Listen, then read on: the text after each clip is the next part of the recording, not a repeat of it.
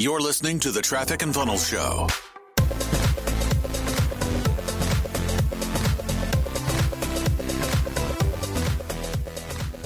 So I'll be honest with you guys. The reason that I decided to do this behavioral optimization series like 4 years ago is because of my sales team. And we had a lot of talent coming in, really good people, and they would peak and they would do really, really, really good for 4 days.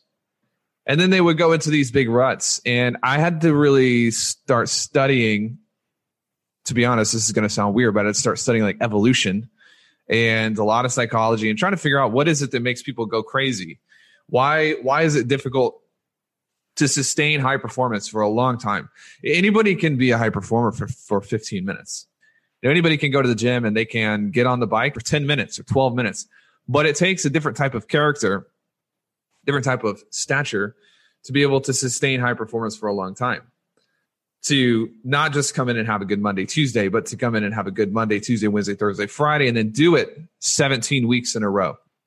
So I started making this shift to our training with our salespeople to not just get them to a 40% close rate, but get them, I would rather them be at 25% every single week than 30% one week and 4% the next week and up and down and up and down and up and down. And that's where this stuff started coming from. It's where the idea of anchors and triggers started coming from. It's where the whole like optimizing yourself for control came from. But something peculiar started happening, and I'll tell you what it is. Eventually, so we do these things in our office. It's called projections, and I'll talk about that today.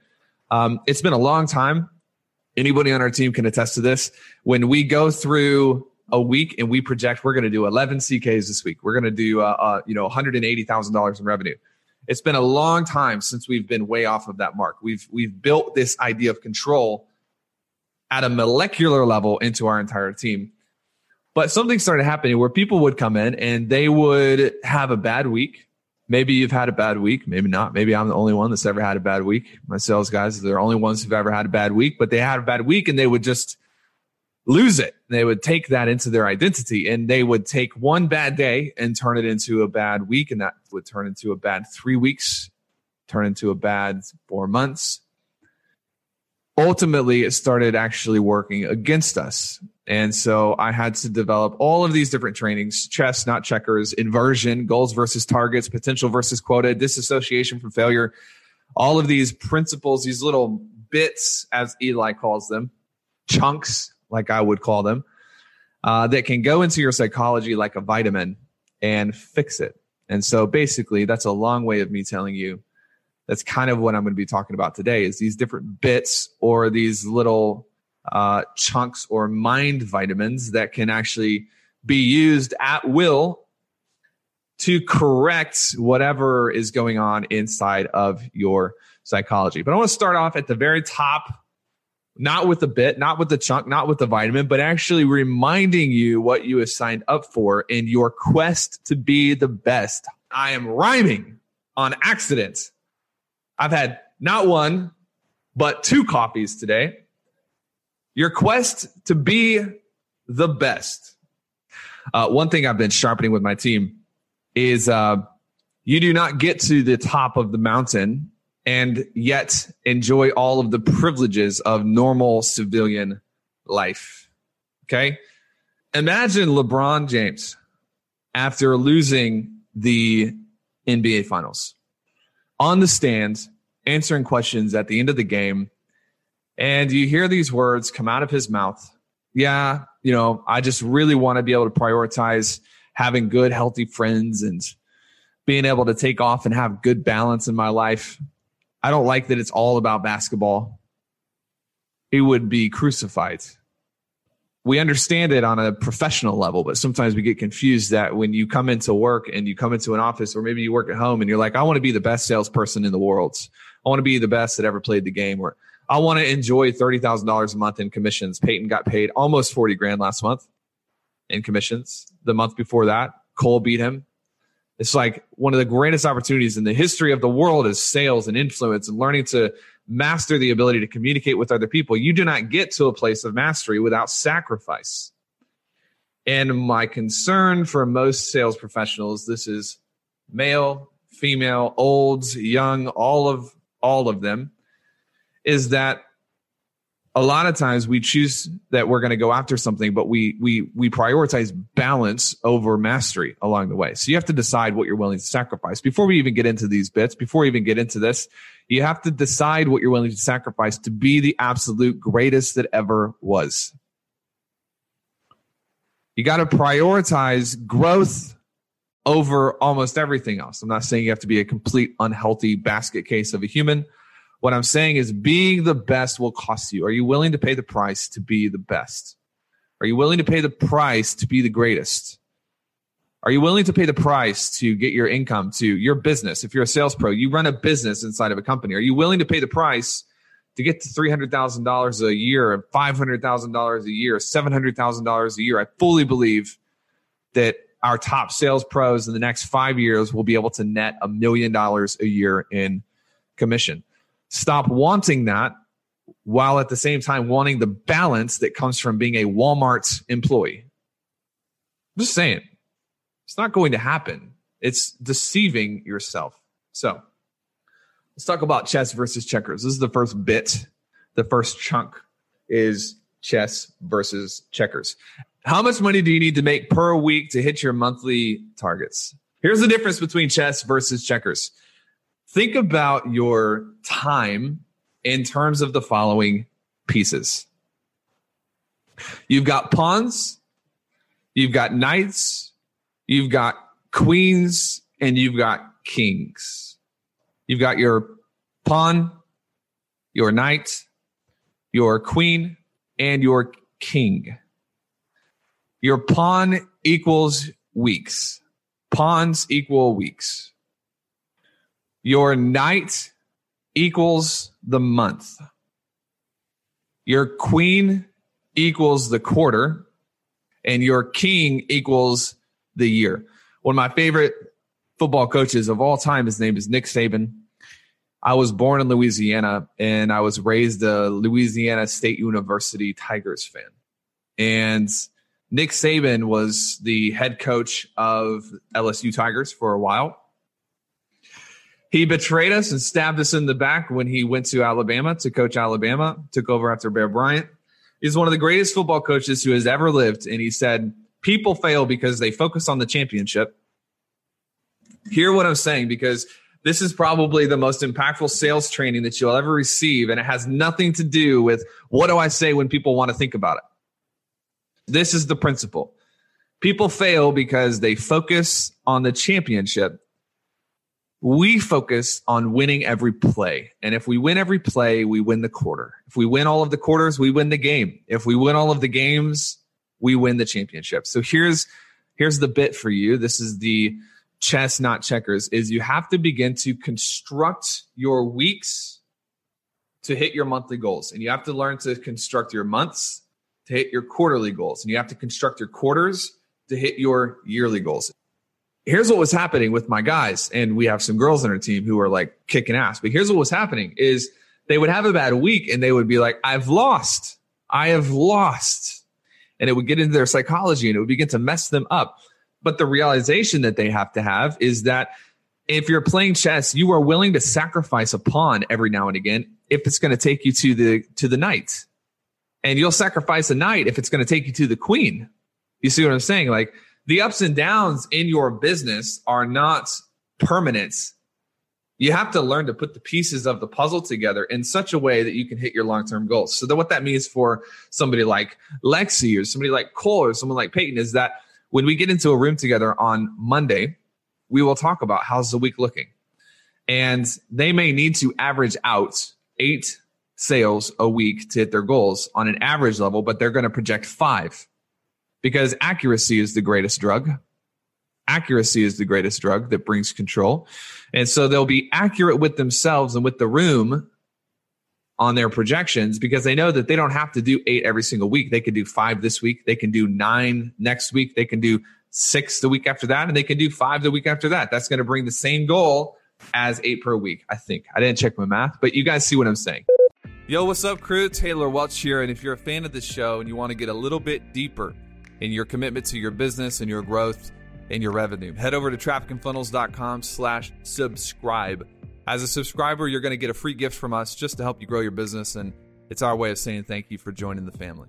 Our exclusive offers and deals usually show up to this subscriber community as well, so you'll get first dibs access on anything new, anything exciting, and most of the time that means profitability for you. Visit trafficandfunnels.com/subscribe. I'll see you on the inside, my friends. All right, here's bit number 2, projections. If I were you, I would write this down on whatever you're taking notes with, put a huge underline under it, projections. Projections run the economy of our sales team. This is how we're so accurate, is projections. When a new person comes in and joins our team, we have somebody starting next week.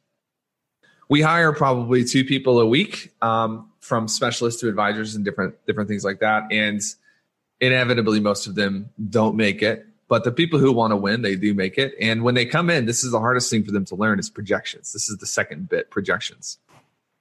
Somebody came in on the team, they were brand new, and they projected, I think they projected 8.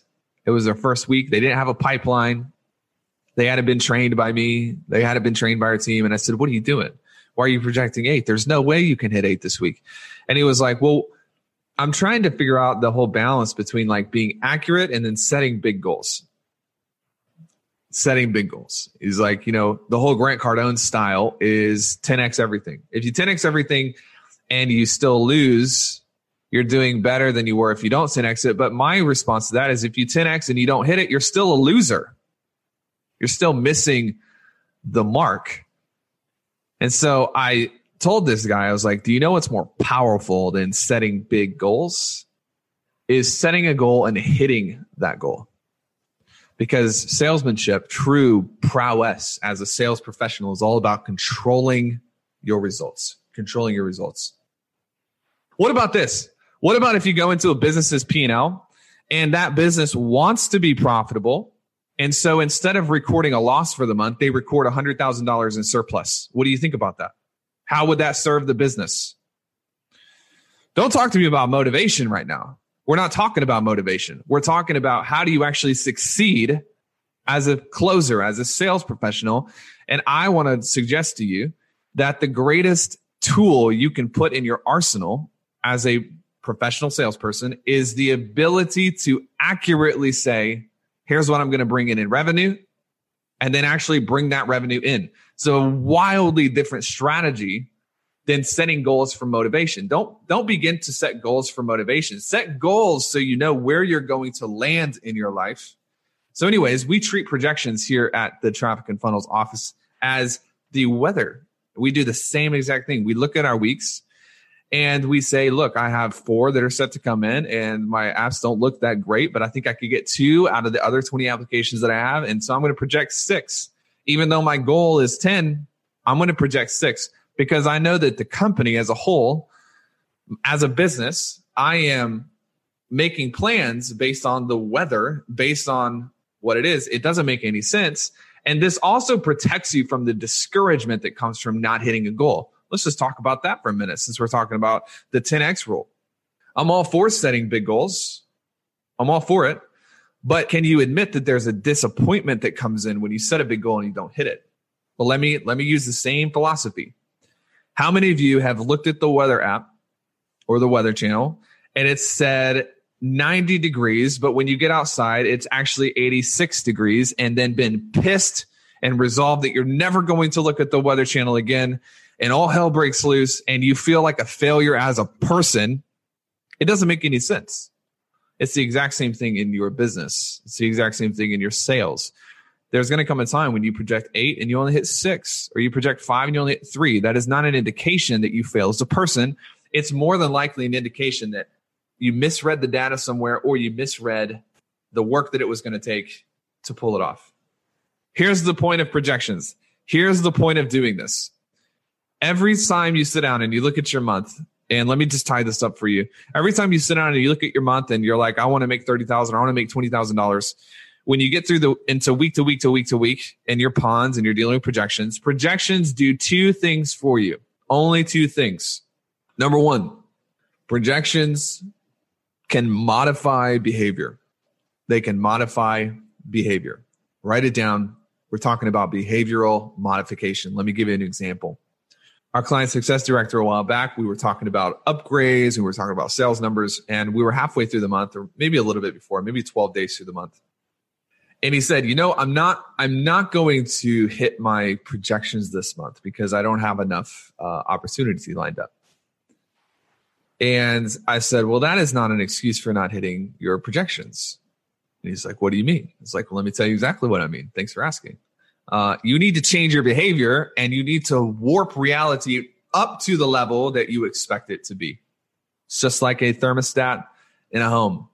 Right now, we're in the middle of summer in Nashville. It is hot every single day. You go into the house, that thermostat reads the temperature, and the air on the inside gets to 74 degrees. What does it do?